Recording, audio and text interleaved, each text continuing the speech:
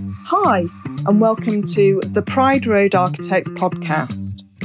I'm Lisa Rains, and each episode I'll talk to people who interest me in the world of architecture and business. So join me and fellow lions and lionesses as we explore architecture in the den.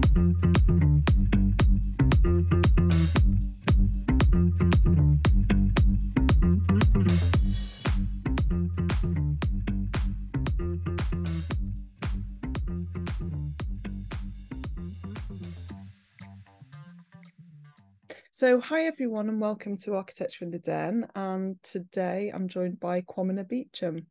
And so before we go any further, would you like to introduce yourself? Hi guys, my name is Kwamina Beecham. I am an architect.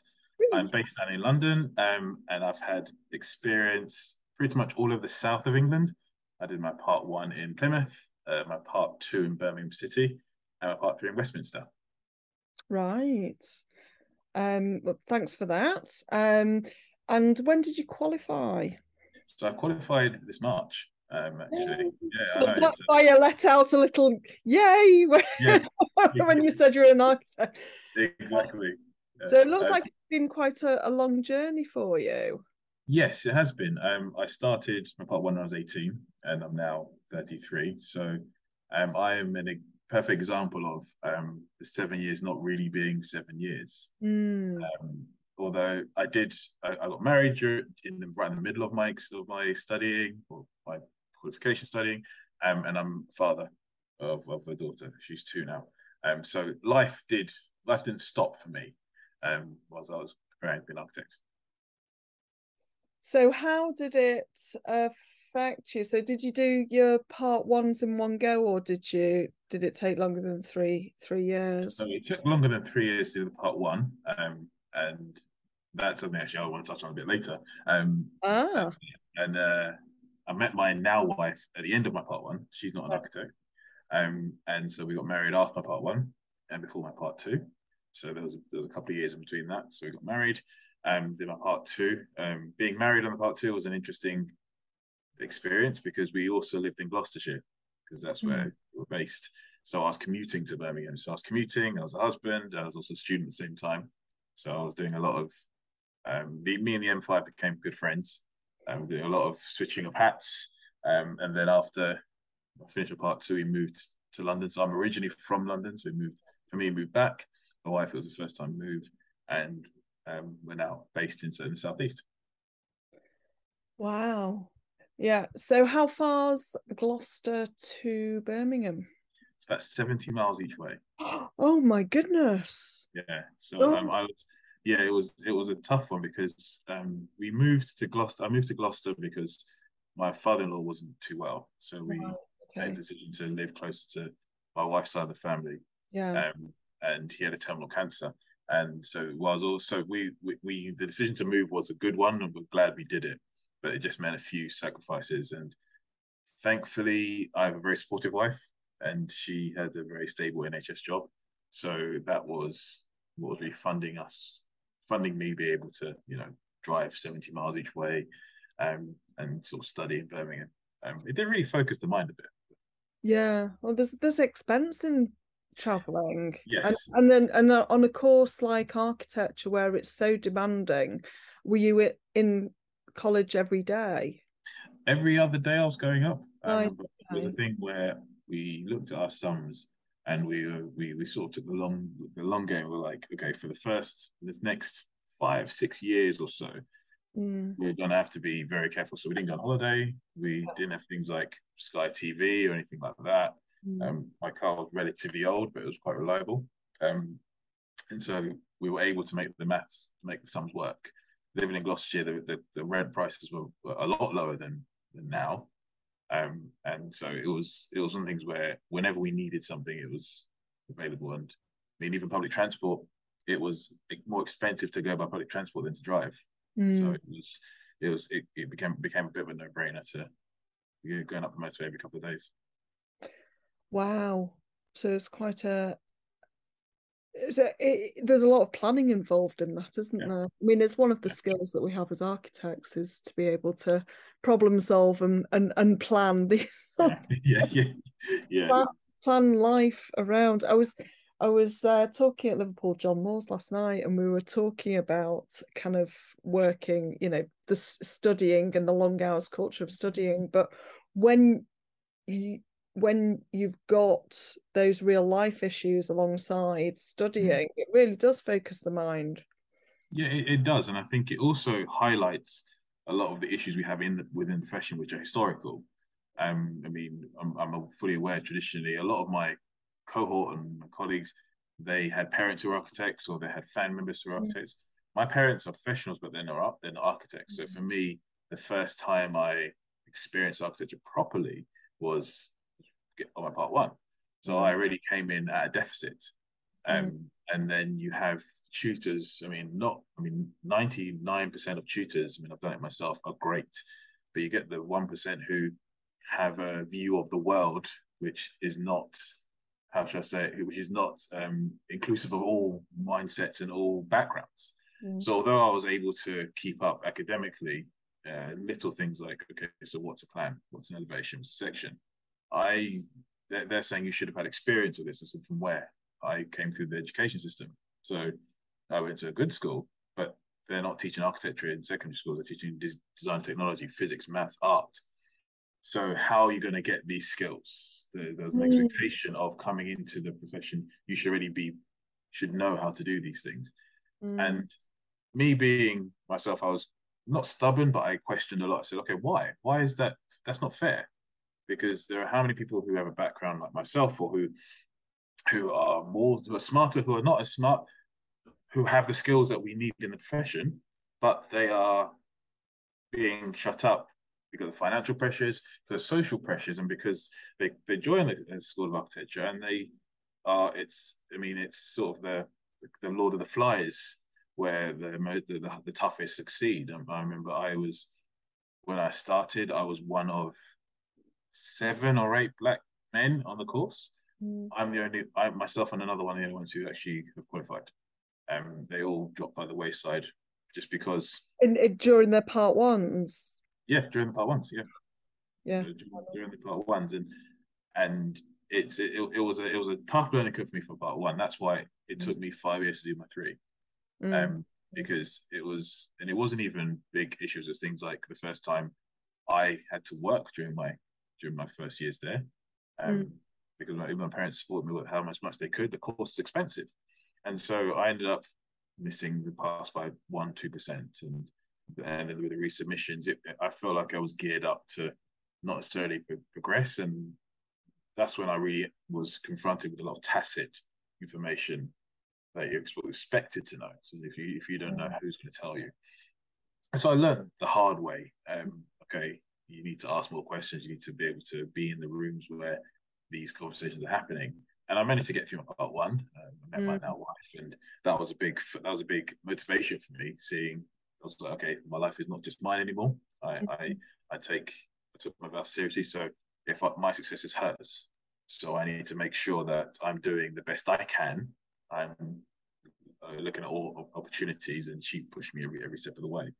But yeah, the part one was a big learning curve, and then the part two, similar things happened where you have it's not far removed from what we've heard about in the Bartlett. I was quite lucky. I went to universities which did not encourage bullying. Like the school was very hot on that, and I enjoyed my part 1, 2, and 3. But there were still influences from external influences who were like, you do not fit this mold that I have of the profession, and they wouldn't explicitly say, or I don't even think they realize it themselves. So hence why I'm not going to name anybody because they don't know. It's not necessarily.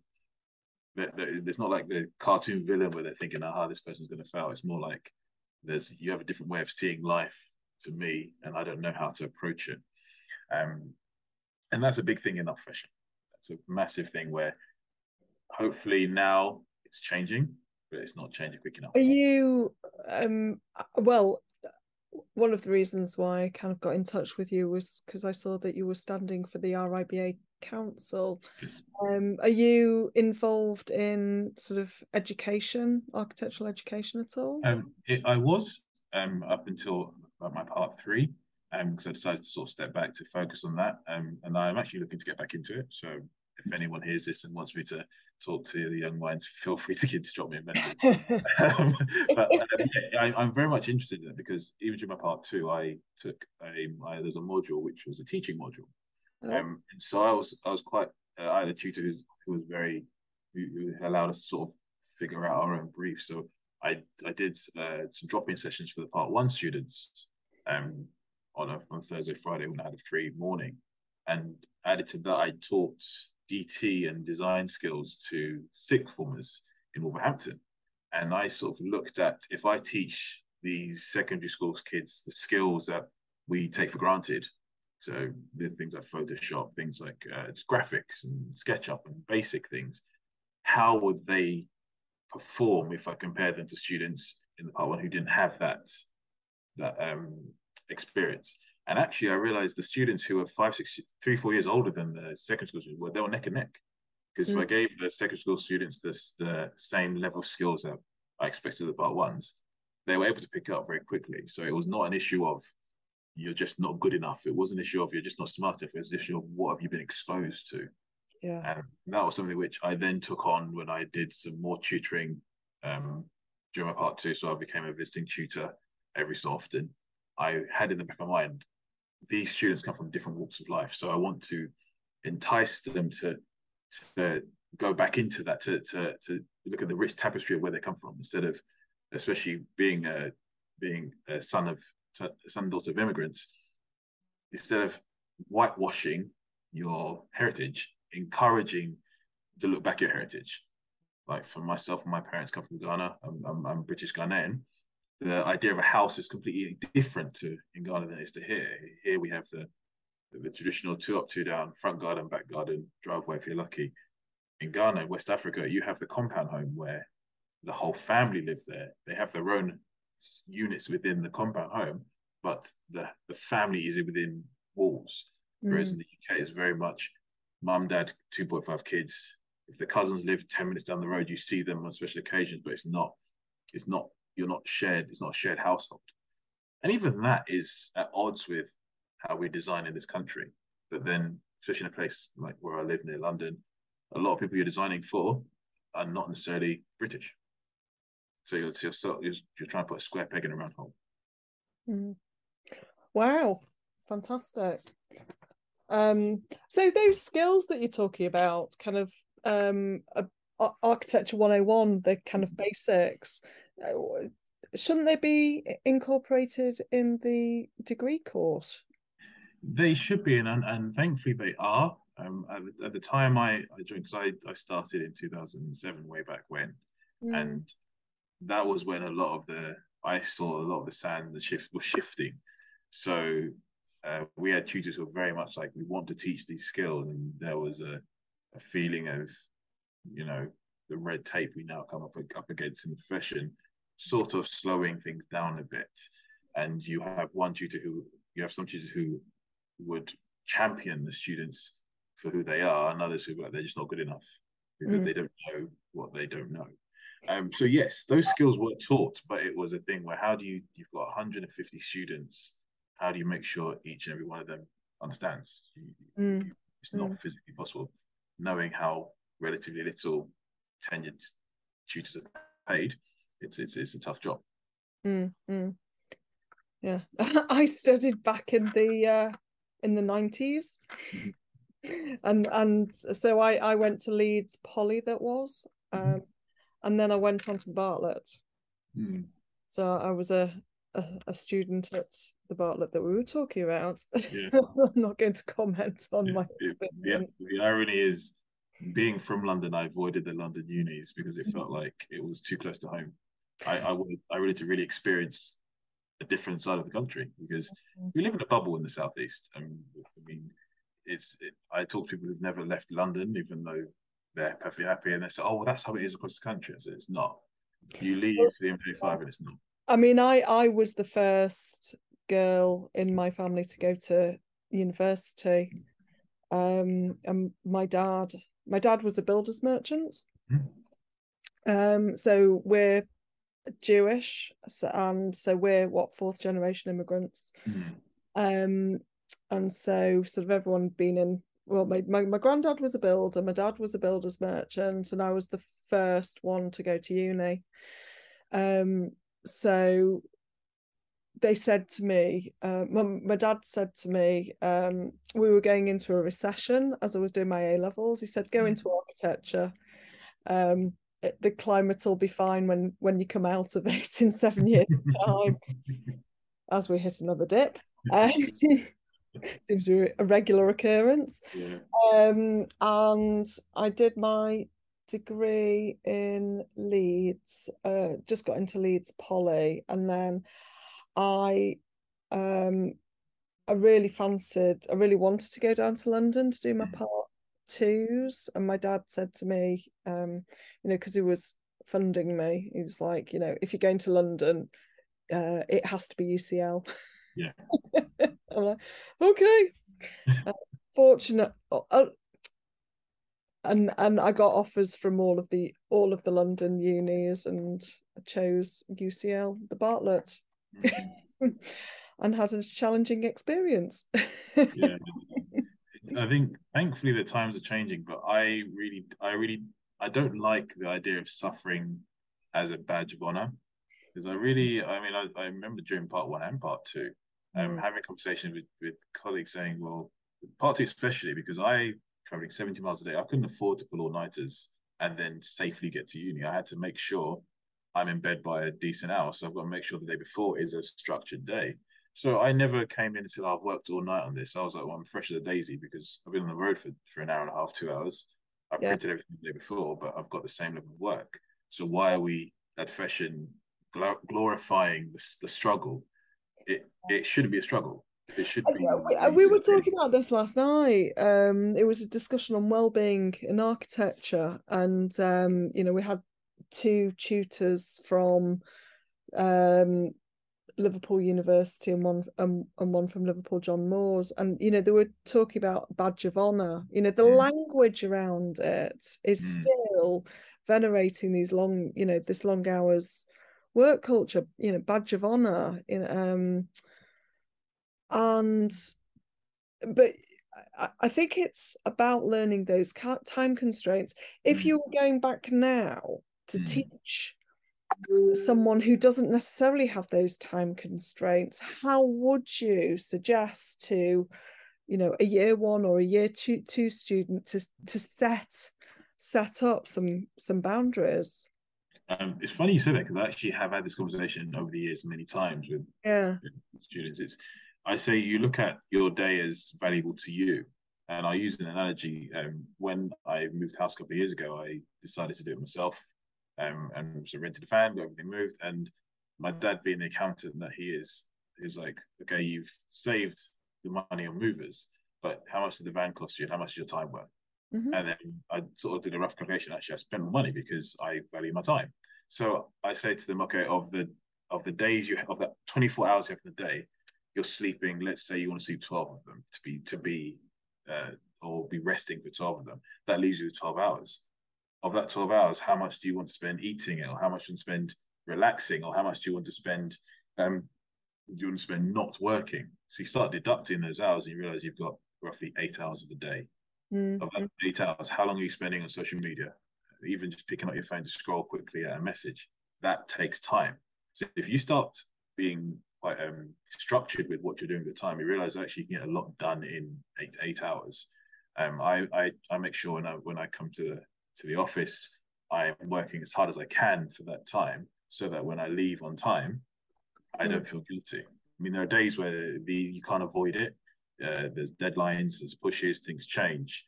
Those are not the norm; they're the anomaly. And what I disagree with is when you are constantly working 12-hour, 13, 14-hour days, your health deteriorates, and the people around you struggle as well. I mean, this week I've had some deadlines, and I haven't been able to put my daughter to bed, and I was home on time yesterday, and she was literally fizzing, jumping at the walls because she actually got to see me of an evening. Now that is my motivation.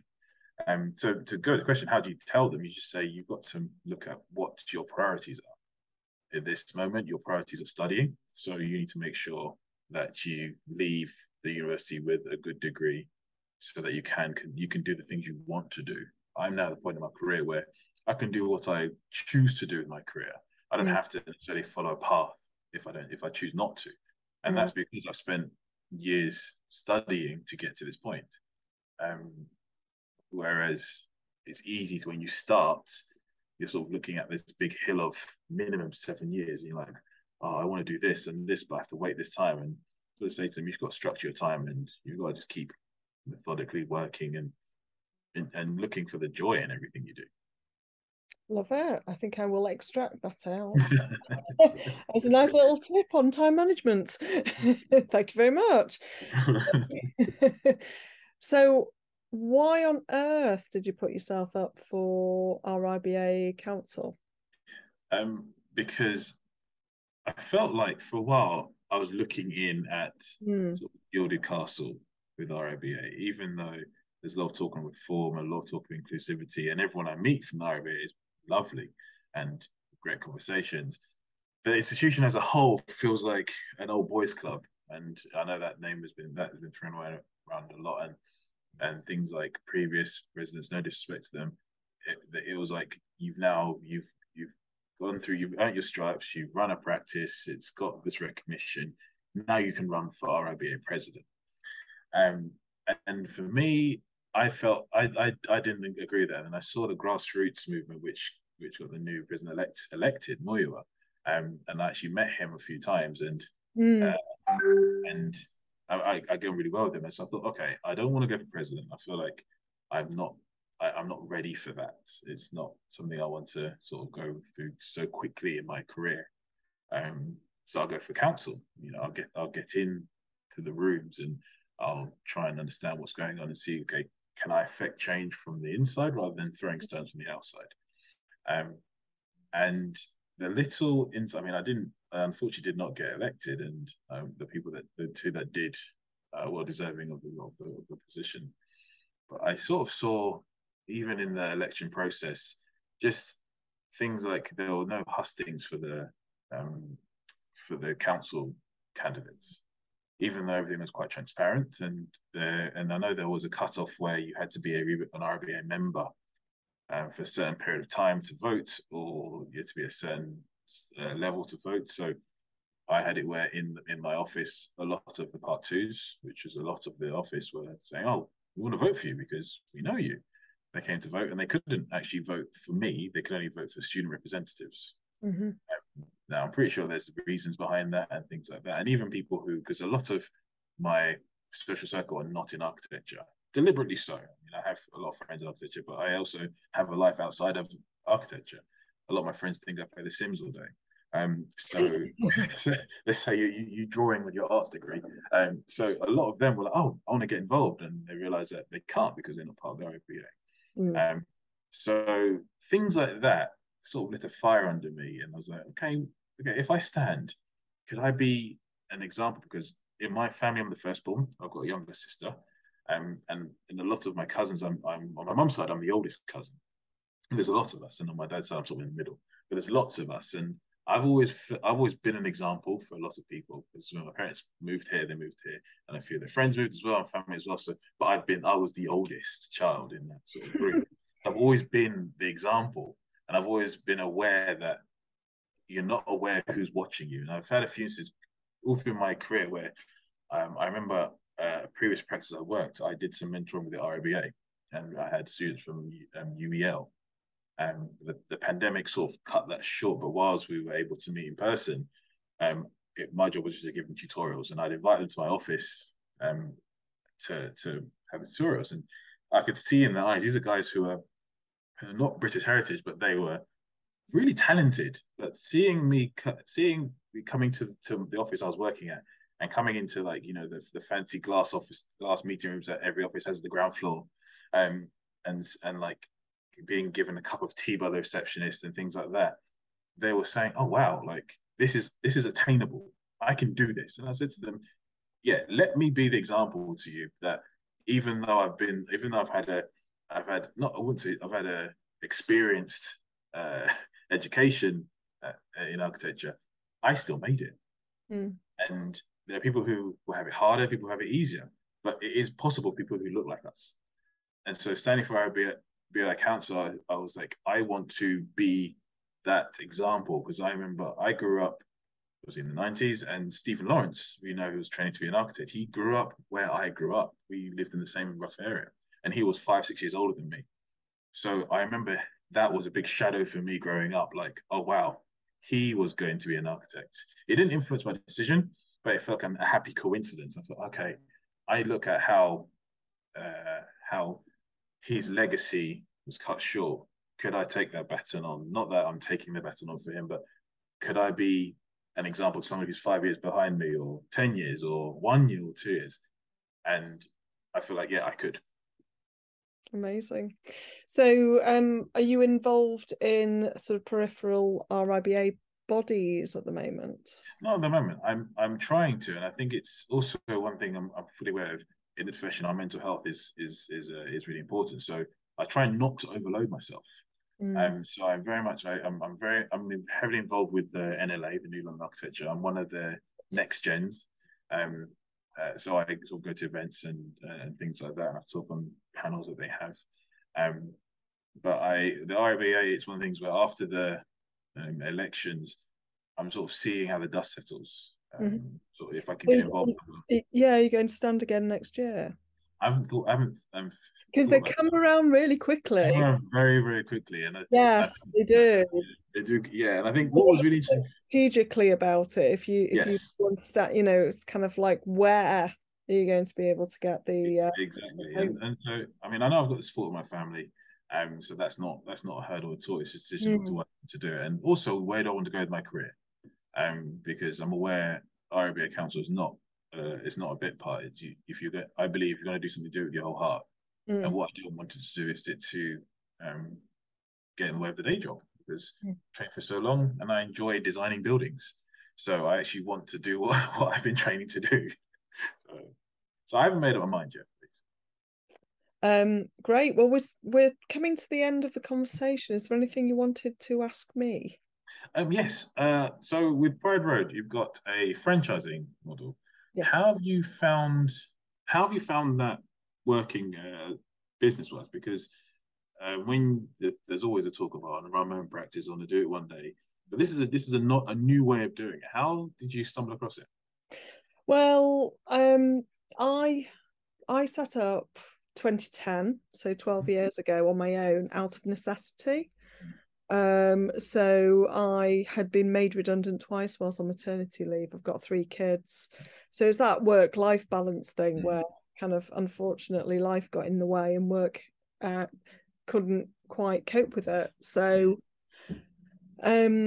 so I was forced to set up, and within a couple of years I'd kind of found a really stable way of working. So I kind of stuck to one sector, which for me is domestic residential.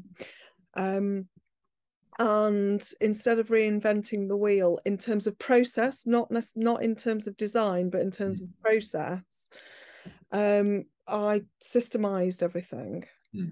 So systemized the way we contacted clients, we responded to clients, and then how we, pulled together fee proposals, different works, responded at different work stages. And so, sorry, I've just had a text message. I was like, what's that? Was life getting in the way? So I systemized everything. And at the same time, I was chair of Women in Property Northwest. And then I started to get involved with the RIBA. So I was on the council between 2015 and 2018. And I could see the numbers of sort of women and minorities dropping out of the profession at different touch points.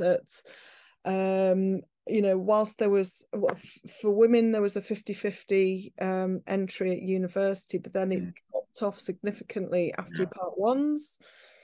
And then on qualifying, the numbers at the time were 17.5% on the RIBA. I think they're kind of picking back up, but you still see a big dropout at kind of age 30. And so, I realised that I'd found the right business model that suited having that work-life balance, so you're not doing that 24/7 work. And kind of made it my mission to actually spread the word and use it as good practice. And the way I'm just using the franchise as a mechanism to be able to do that. So the idea of the franchise is that you would buy, you'd set up your own practice, but under the Pride Road umbrella. So you'd operate as Pride Road Southeast or whatever. You'd have our branding, access to our portfolio. You would, and systems and the way of working and marketing, and use our kind of business skills. So it sounds really cool. Yeah, so the idea is it just takes the strain away from setting up, because at university, for me, it was a lot of my contemporaries were like sons of architects. Very few daughters. But at the time, it was a lot of sons of architects. So people had, there were a lot of people who were like, yeah, we'll set up on our, of course I'll go and set up on my own.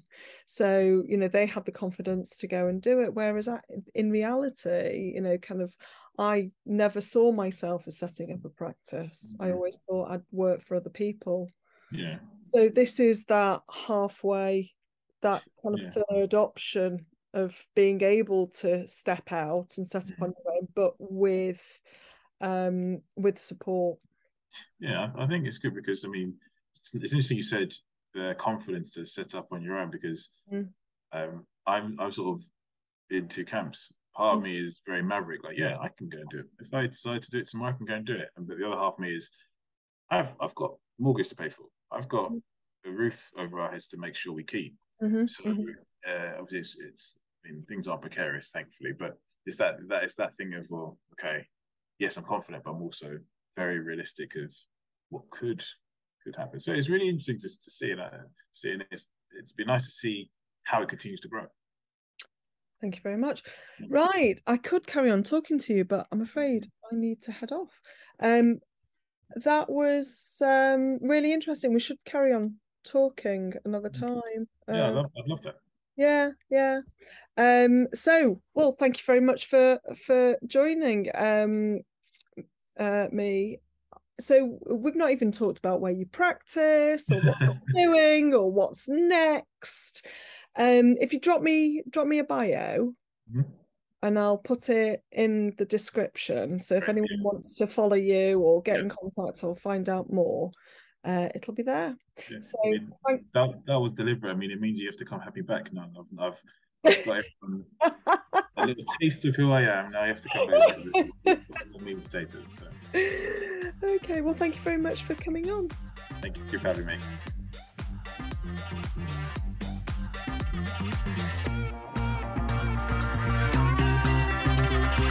Thank you for joining me, Lisa Rains, for Architecture in the Den. If you want to find out about franchising, check out our website, prideroadfranchise.co.uk. If you enjoyed this episode, please like, subscribe and leave a review. And do get in touch through your favourite platform if you'd like to be a guest.